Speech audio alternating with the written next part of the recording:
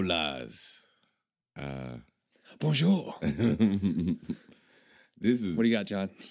What do you got, buddy? Guten Tag. There you go. I'll take it. okay. I'll take it. Welcome, guys. Episode number 49. the schmooze. Another whole number right. of Movie Schmovie Podcast. My name is Steve. I'm here with Ronald and John.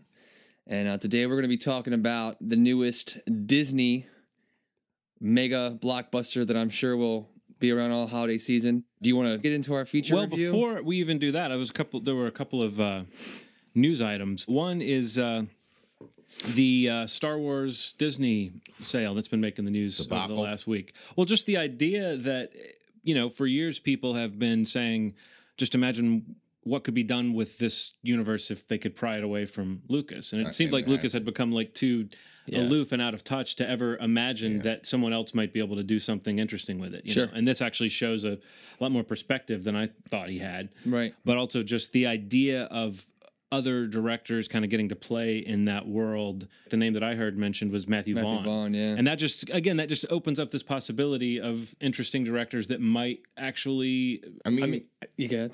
you see, so my fear, like everybody else's, when I saw in the movie circuit, I saw the picture of Disney hovering over all the popular Marvel characters, and they said that Disney took over Marvel. I was fucking scared for my life. And then every movie that came after that point was fucking incredible. Or at least on the right track for this type of entertainment. I'm just saying, just think about some of the movies that came out prior to that. Marvel movies, trash, like Daredevil and stuff like that. Wow, you read my mind. Oh goodness, that weird, movie was dude. terrible. Did I just imagine that, or was there actually an Elektra movie with Jennifer Garner? There absolutely was. Yeah, an absolute terrible. So once this happened, I was first angered, but then I was like, the 3 sequels that followed. The ones that had Lucas's fingerprints all over them. And I mean, again, the conventional wisdom was that was him surrounded by yes men, nobody telling him no. Like in the early days, he was more collaborative. I don't know. I mean, again, that story's been told many times, and I feel like I have a Star Wars problem, just in the sense that when I grew up, those movies were so influential on my idea of movies that I keep coming back to them, even though... Whereas I'm able to look at something like The Goonies and say, you liked it when you were 11, but move on. Right. Star Wars has struck a deeper chord. So the notion, I don't know. I found it interesting to think that, okay, well, maybe there's hope for it both to be absolutely beat to death, but also, potentially for some interesting films to get made. They've already been beating it over the head. I mean, Clone Wars is on the Disney Channel. They have it's impossible to sell that Disney property stuff. out more than it's been sold out. They've been using it for a while. The weird thing was the day that it was announced, I was actually in Florida in Hollywood Studios when I read it on my phone, like 5 minutes after riding the Star Wars ride. So it's kind of appropriate for me to read that at that moment. I mean, I don't know. I kind of was in the mindset, like when you're talking about the Marvel things, I'm not upset about this. Like, I was never worried about it. I think it's actually probably a better thing than absolutely than it would have been had he continued to just kind of restrain it as he had. Well, if they'd announced Lucas is going to be making Episode 7 in 2015, I think everyone would have hung their heads and gone, "Oh no, what's he going to do now?"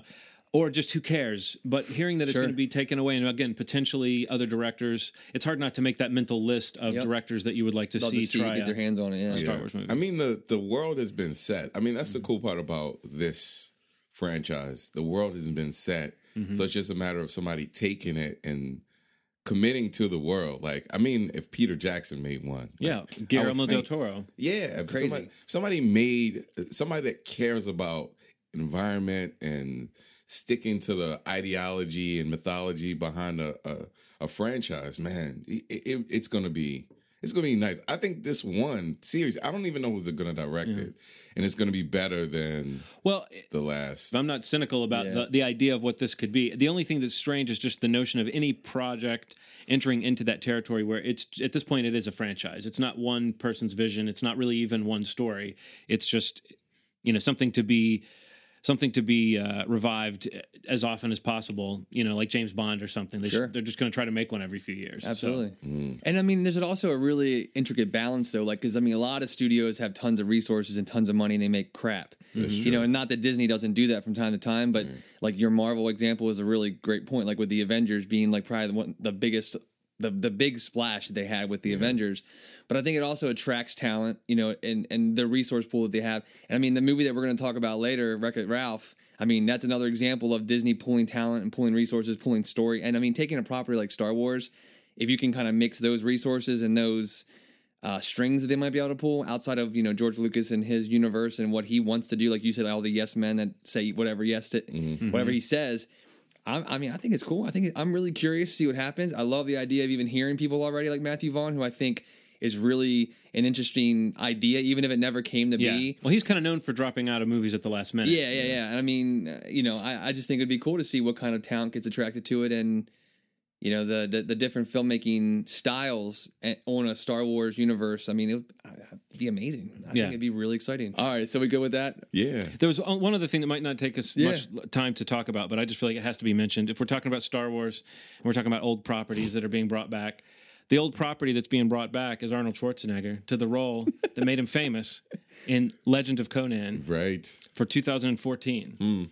So obviously, this is very forward thinking, but we have to, you know, do a deep analysis of this film. I think this is going to be 2000. Wow, this is going to be great.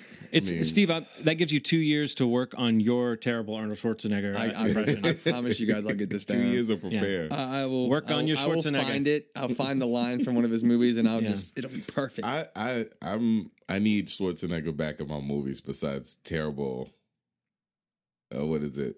Ensemble cast action films. Well, I looked at the record of, I think the executive producer is a guy named Frederick Malmberg.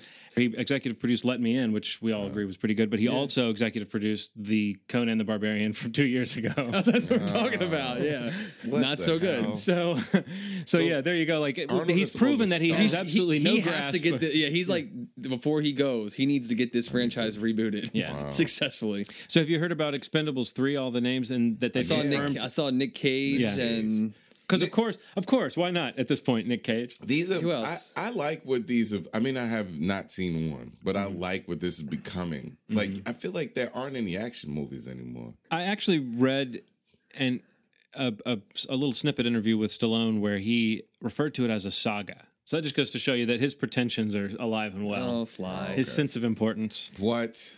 Yeah, a saga. Rocky, maybe. This, not so he made much. it sound like they're revealing layers of the saga or something. Is what I learned so much more about him in Expendables too. His character got so deep, so deep.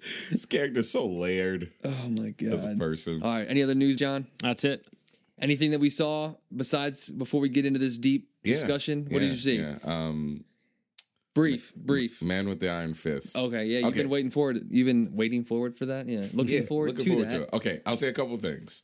The soundtrack was one of the best soundtracks I've ever heard. It mixes hip hop and classic sort of Chinese music with just random rhythmic. It's a very good soundtrack.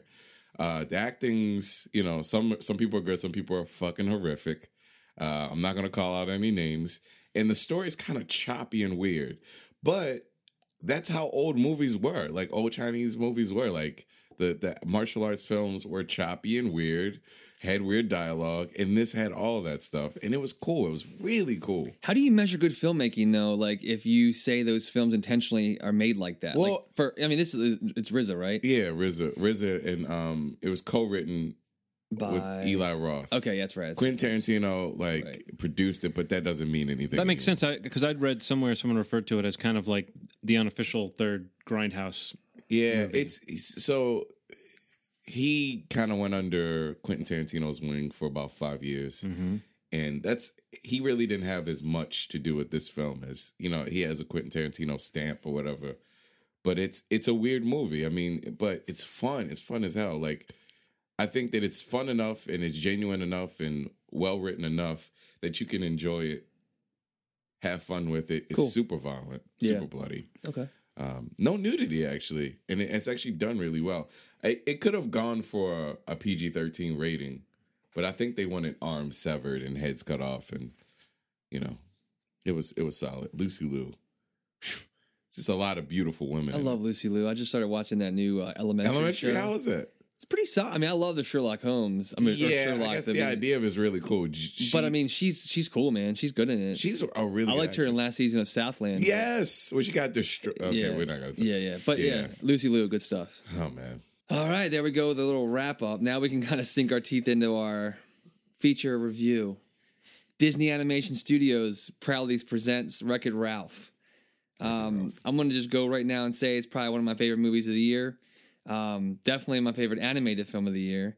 Don't know the last time, except for maybe How to Train Your Dragon, that I've been excited about an animated film like this. Right. And I can't wait to see it again. Same. You go.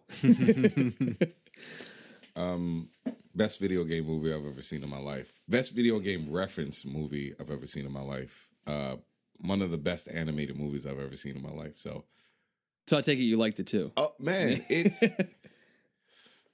yes. But I mean, I get into why. Yes. Later, okay. So scratch the surface, John. Overall, I think I agree pretty much completely with both of you as far as the fact that it was a great movie. Yeah. The only thing I mean, it's, and this again, this isn't really a statement against it, but my journey with this film was, while I was watching it, to sort of feel like, oh yes, this is exactly as good as I thought it was going to be. I can already tell I'm going to be expected to watch this movie again and again because Henry loved it. My son loved it. Most importantly, what did he think of it? And you've reached a bonus level. Hey Henry. What movie are we going to talk about? Wreck-It Ralph. And what did you think of the movie? I don't know. That means, did you like it or not? Yes. Would you say it was good, really good, great, or the greatest? Greatest. The greatest? Mm-hmm. That's the best one you've ever seen? Mm-hmm. Really? Mm-hmm. It's better than Toy Story? Mm-hmm. It's better than How to Train Your Dragon? Yeah. Wow. You really liked that movie. What was your favorite part of it? My favorite part, and my favorite part, when they picked Wreck-It Ralph up and you could see Vanellope doing the race. Oh, at the end when they picked him up and Yeah. What was your favorite part? I really liked the part where they made the car together, and Vanellope really liked the car, and Ralph thought she was going to hate it because he thought it looked kind of bad, but she just was so glad to have a car. She liked it. What do you think that movie was about? A man who smashed houses. A man who smashes houses? Yeah. Like, oh, rocket! So it was just about a man who smashed houses and that was it? Or was there more to it? More to it. Who was your favorite character? My favorite character was Junior Fix-It. Oh, you like Fix-It Felix? Yeah, Fix-It Felix. Remember that part when that girl hit him? Mm-hmm. And he told her to fix it. They're like, fix. Let's try to do it together. Fix. So you think this is the best movie ever made? Yeah. You really do? Mm-hmm. Remember that Spider-Man movie with the Green Goblin Venom? But Doc Ock was not much in it. Well, we're getting a little off topic. So you would watch that movie again? Uh-huh. How many times would you watch Wreck-It Ralph? I don't know. Maybe 100 years. That doesn't even make sense, Henry. I know. All right. Well, thanks for talking to me about the movie. You're welcome. Can you say, as always? As always. I haven't finished yet. As always, you've made our day.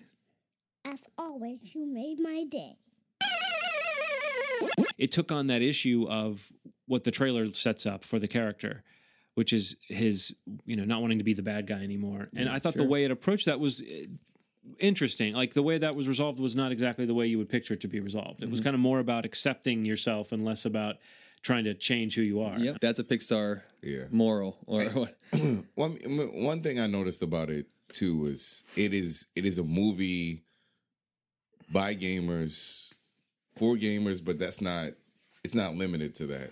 Mm-hmm. And the reason why that's so important is you can't reference something as big as video games, commit to it, and then not really be a gamer. You know what I mean? Even if you had some of the people that they had in it, like you saw in the commercial, they had Koopa and Pac-Man. You could see that stuff in the commercial.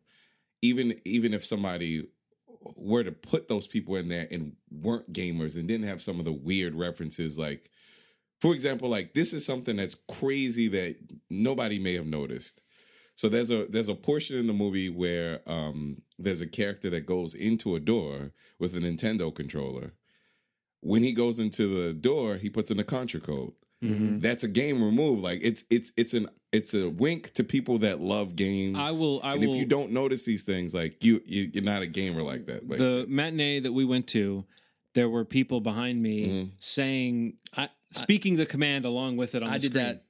It made me like... I did the same thing. There must have been 4 or 5 voices spread around the theater in unison that were just saying it and kind of chuckling to themselves. Yeah. So even though... Because I played with Atari a lot when I was a kid, and I've always kind of enjoyed popping in on a video game and playing it, but I never really was a big gamer. Yeah. So in that sense, I thought that I was going to be kind of shut out of this movie on some level. I didn't feel that way. So maybe...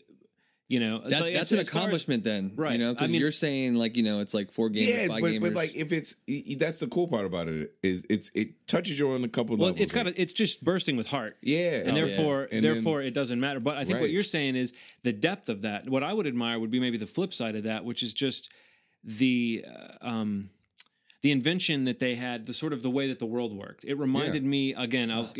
Keep saying Toy Story because it's sort of like it's a very similar. It's very idea. Similar, yeah. It's that idea. Now I never wondered what video game characters did when I was not playing the game, whereas I used to wonder what my toys did when I wasn't around. Yeah. But what I was thinking about was particularly the way the idea of like the surge protector and the way the games in the arcade are connected and the kind of stakes. That was really cool. Just a few lines of dialogue explain what the stakes are, how if you get trapped in the wrong game, how that's a problem, and the difference between dying in your own game and dying in another game. All of that universe building. Even though I don't want to see them beat this to death with sequel after sequel, it was done well. You can't help but think of all the games you didn't get to spend time in that it would have been fun to spend time in. Like that's the only other. If I were going to offer a complaint, well, I have 2. One is just once they get into Sugar Rush. They pretty much spin the rest of the movie there. It was an interesting enough story that had like layers to it that I didn't really mind it. But I think at about that midpoint in the movie, I was thinking we were going to see a lot more worlds than we did. Yeah. And the other is we were talking last time about Rob Riggle and Will Ferrell and these actors who kind of are known for doing what they do, and you kind of get over it at some extent. I'm sort of over Jane Lynch at this point. Yeah. I feel like as funny as she is and as good as she is at that, she didn't really. I mean, I had to kind of come around to liking that character, and which I did. Yeah. But initially, just having her playing another, tough as nails kind of mean bitch type character, it didn't really do anything for me initially. Yeah. But once the little sort of romantic subplot started kicking in, I think I was kind of charmed by it, and I gave in. There were some great voice acting surprises. I mean, Sarah Silverman. Oh, she was great as Vanellope. Yeah, she actually managed to bring so much of her comic persona, which I've sort of gotten tired of in recent years, but I still think she's very funny. She brought a lot of her Sarah Silverman-ness to that, but without it being like inappropriate for kids. Yeah, I mean, there was some because her comedy is extremely inappropriate. Inappropriate, but there were like still inappropriate things that were still very funny. Like she said something about something being hidden in the fat of his neck.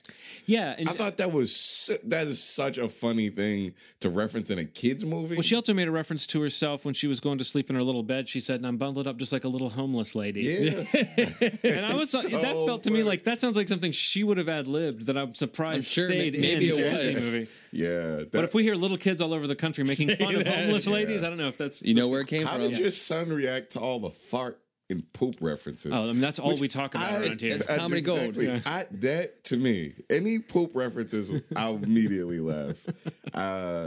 Hero's Duty.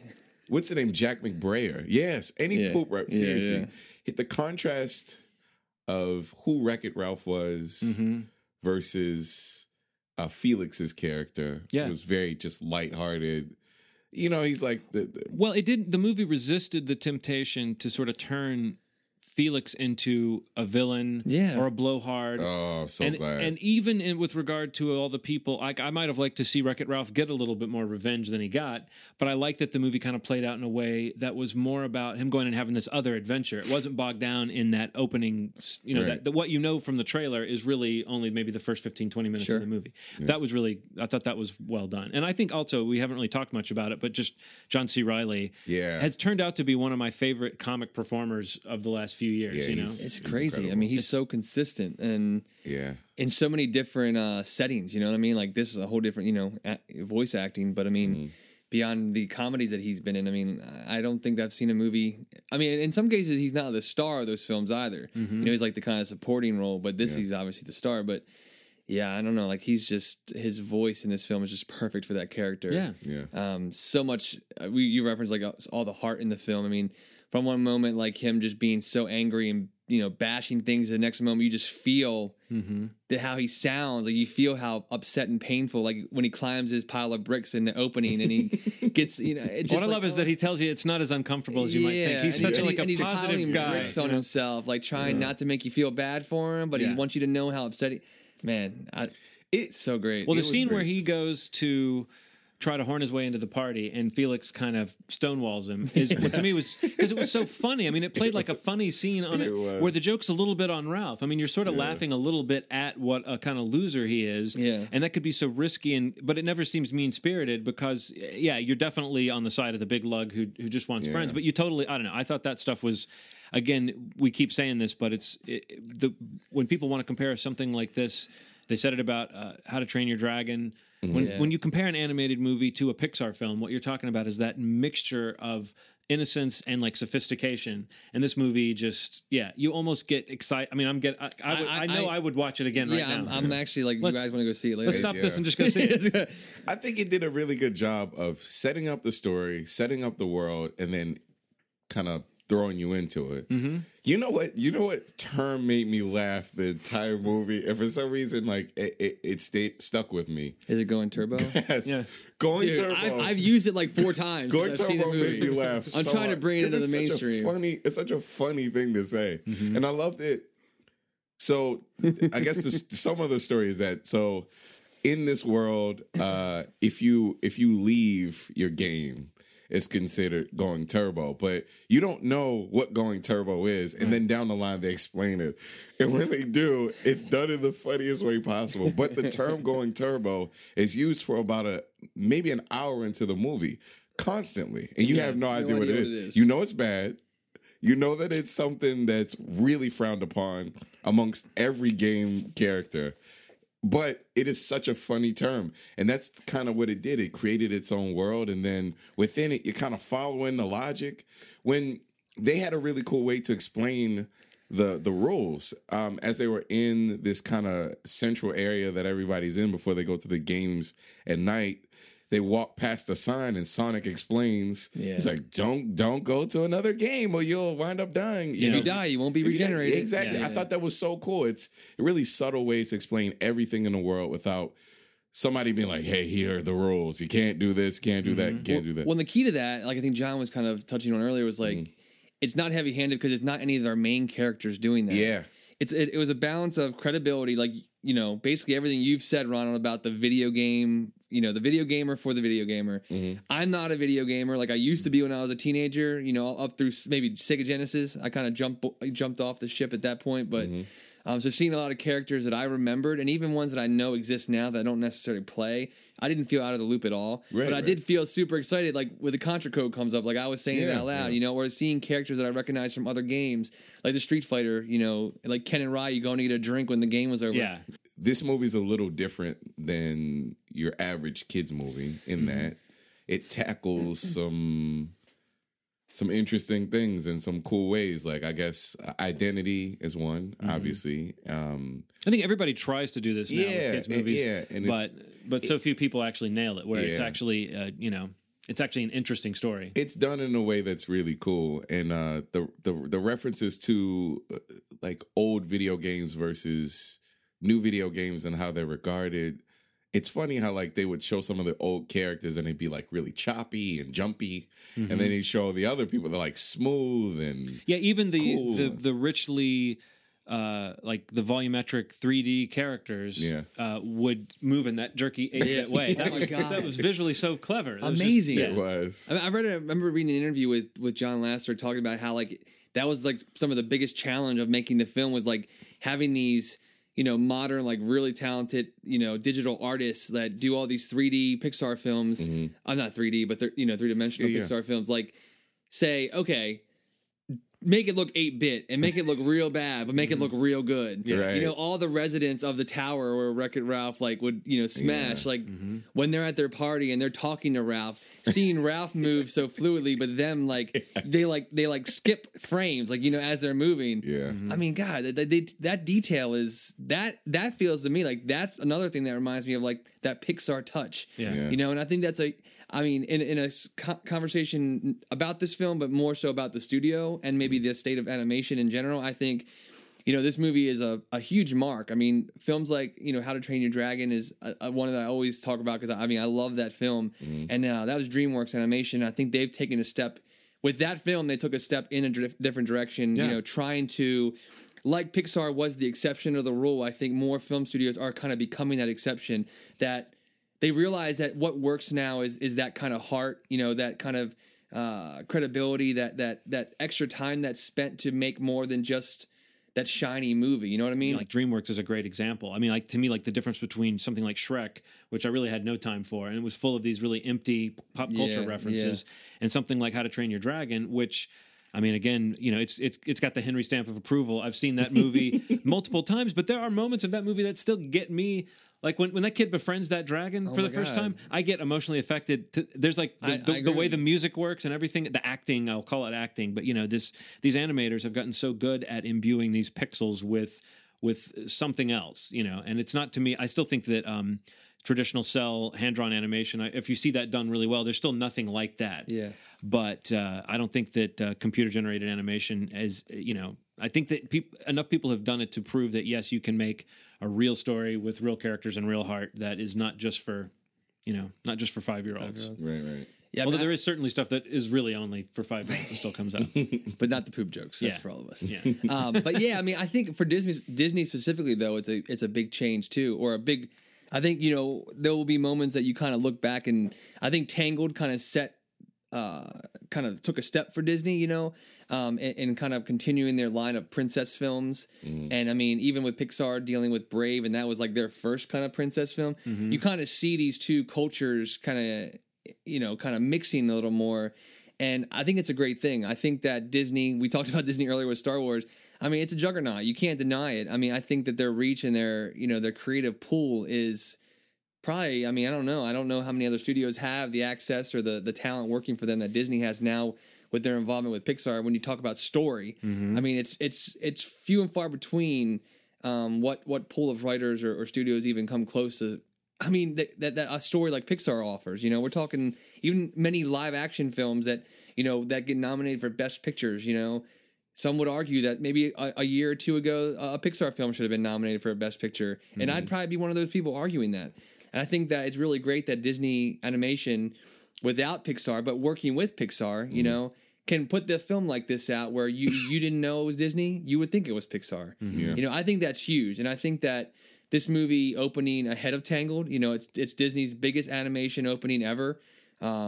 Working with a filmmaker like Rich Moore, you know, a guy that has background like in The Simpsons and Futurama, you know, that's a whole different element that you bring to the game too. A sense of humor, a style of humor. Well, you definitely felt that sort of rapid fire, like this would, it didn't quite break the fourth wall, but it would kind of cut to an extreme, like, again, without giving too much away, there's a few moments where they will cut to, you go from the sort of fully realized characters to what the arcade game version of them would look like. And there's a couple of scenes where it's just, really it was cool. Really funny to see like what the outside world, particularly there's something involving the cherries in the Pac-Man game. I thought that visual was great. Like that you then see how it plays out in the sort of quote unquote real world of our characters, but the game image was so funny. Yeah, so silly. I don't know.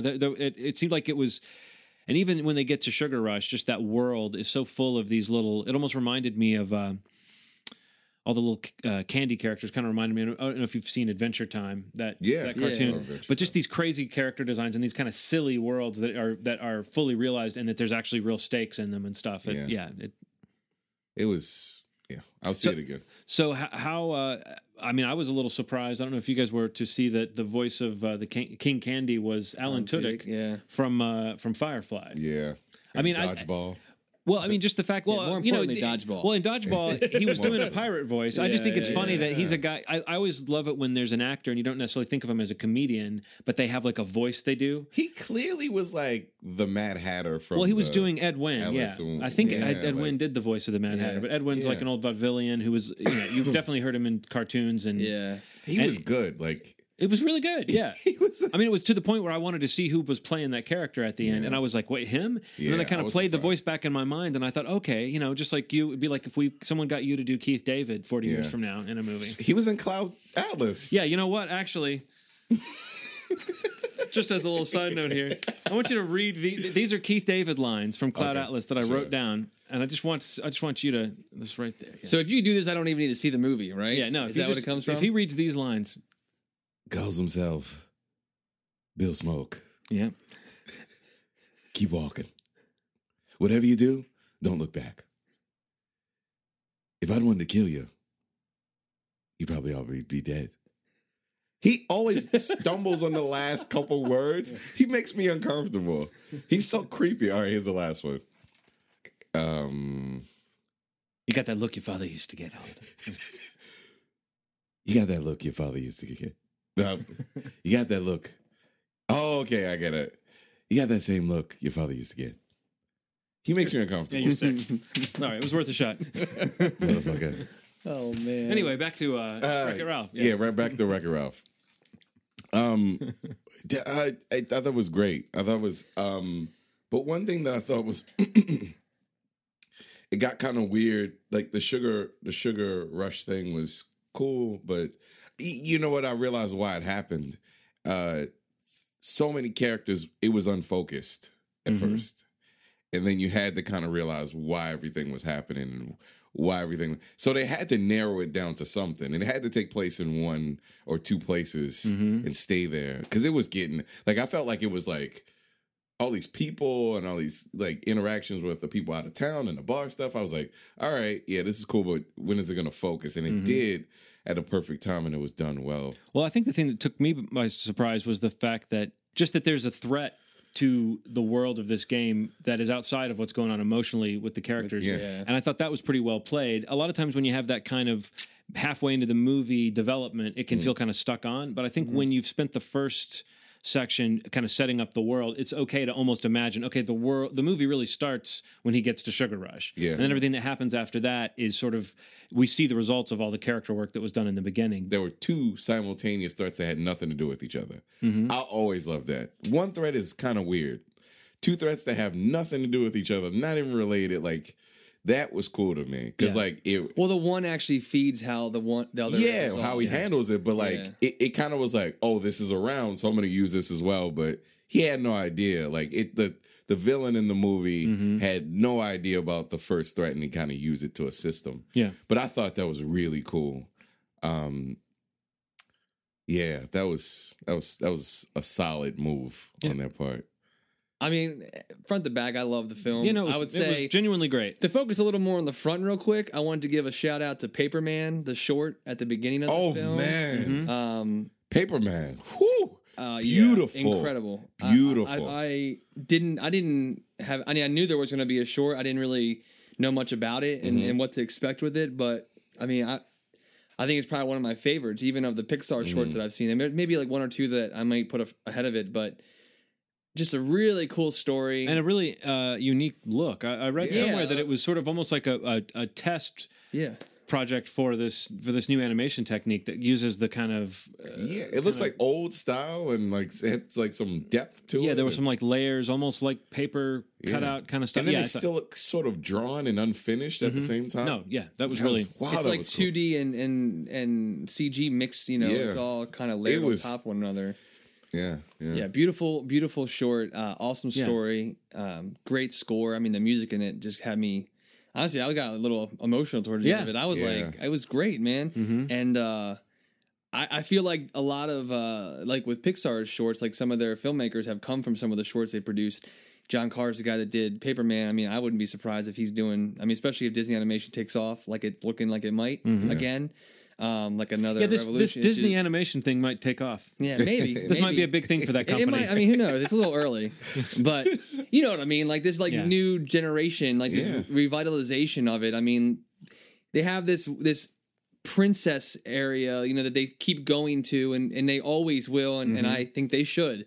But I mean, I think being able they gave a real nod to that in this. I think being able they did. You're right, and I think being able to break off of it a little bit and kind of dip into that Pixar thing, so that it's not always waiting for that Pixar quality film. Like, oh, it's a Pixar movie, I got to go #1 weekend. Mm-hmm. Yeah. It's like, oh, this Disney Animation this new breed that they have, it feels like a Pixar film. I mean, they work together, the synergy's there. It's just like now you're starting to really see it. Yeah. And I mean, I think this is the first great example of it, and it makes me excited to see what else they can do. Well, I don't know, Wreck-It Ralph, I loved it. I'm sure that it's probably, I mean, unless I see 3 or 4 more movies before the end of the year, it's probably going to be in my top 10 of the year. I'm sure we'll discuss that later on. But anything else, I'll always hit the sites, moviesmovie.net, iTunes, Mixcloud, Facebook, any other social media. Pinterest. Don't forget Pinterest. We're there. All of our crafty ideas that are going to be on Pinterest. We're posting recipes, Wreck-It Ralph themed recipes, things like that. Not really, but... No. Ronald's going to make some cupcakes. I'll make some cupcakes. Sugar Rush cupcakes. There you go. But you can hit us up on the media sites as always. I don't know. Any questions, suggestions, thoughts, you can email us, moviesmovie@gmail.com. And I got a few things. I'll just get shoot to a couple emails. Yeah, I'll shoot you a few. It'll be like the 2 that we get. Yeah, we got to keep that. They're going to think that we're like inactive. They're going to shut it down from inactivity. Right. For every comment that we get on our iTunes page, Ronald will read a selected passage from a Keith David film. And that's a promise. I can't believe he was in that movie. That's a promise. You have to understand how I felt when I saw his face. I was like, oh, you better have been smiling ear to ear. You can imagine how... Well, I know John was. Well, because I was there excitedly writing down lines. And I can't wait to hear Ronald say... He has such a creepy face. Whatever you do, don't look back. Guys, thanks so much for listening. As always, you made our day. Have a good night. Bye.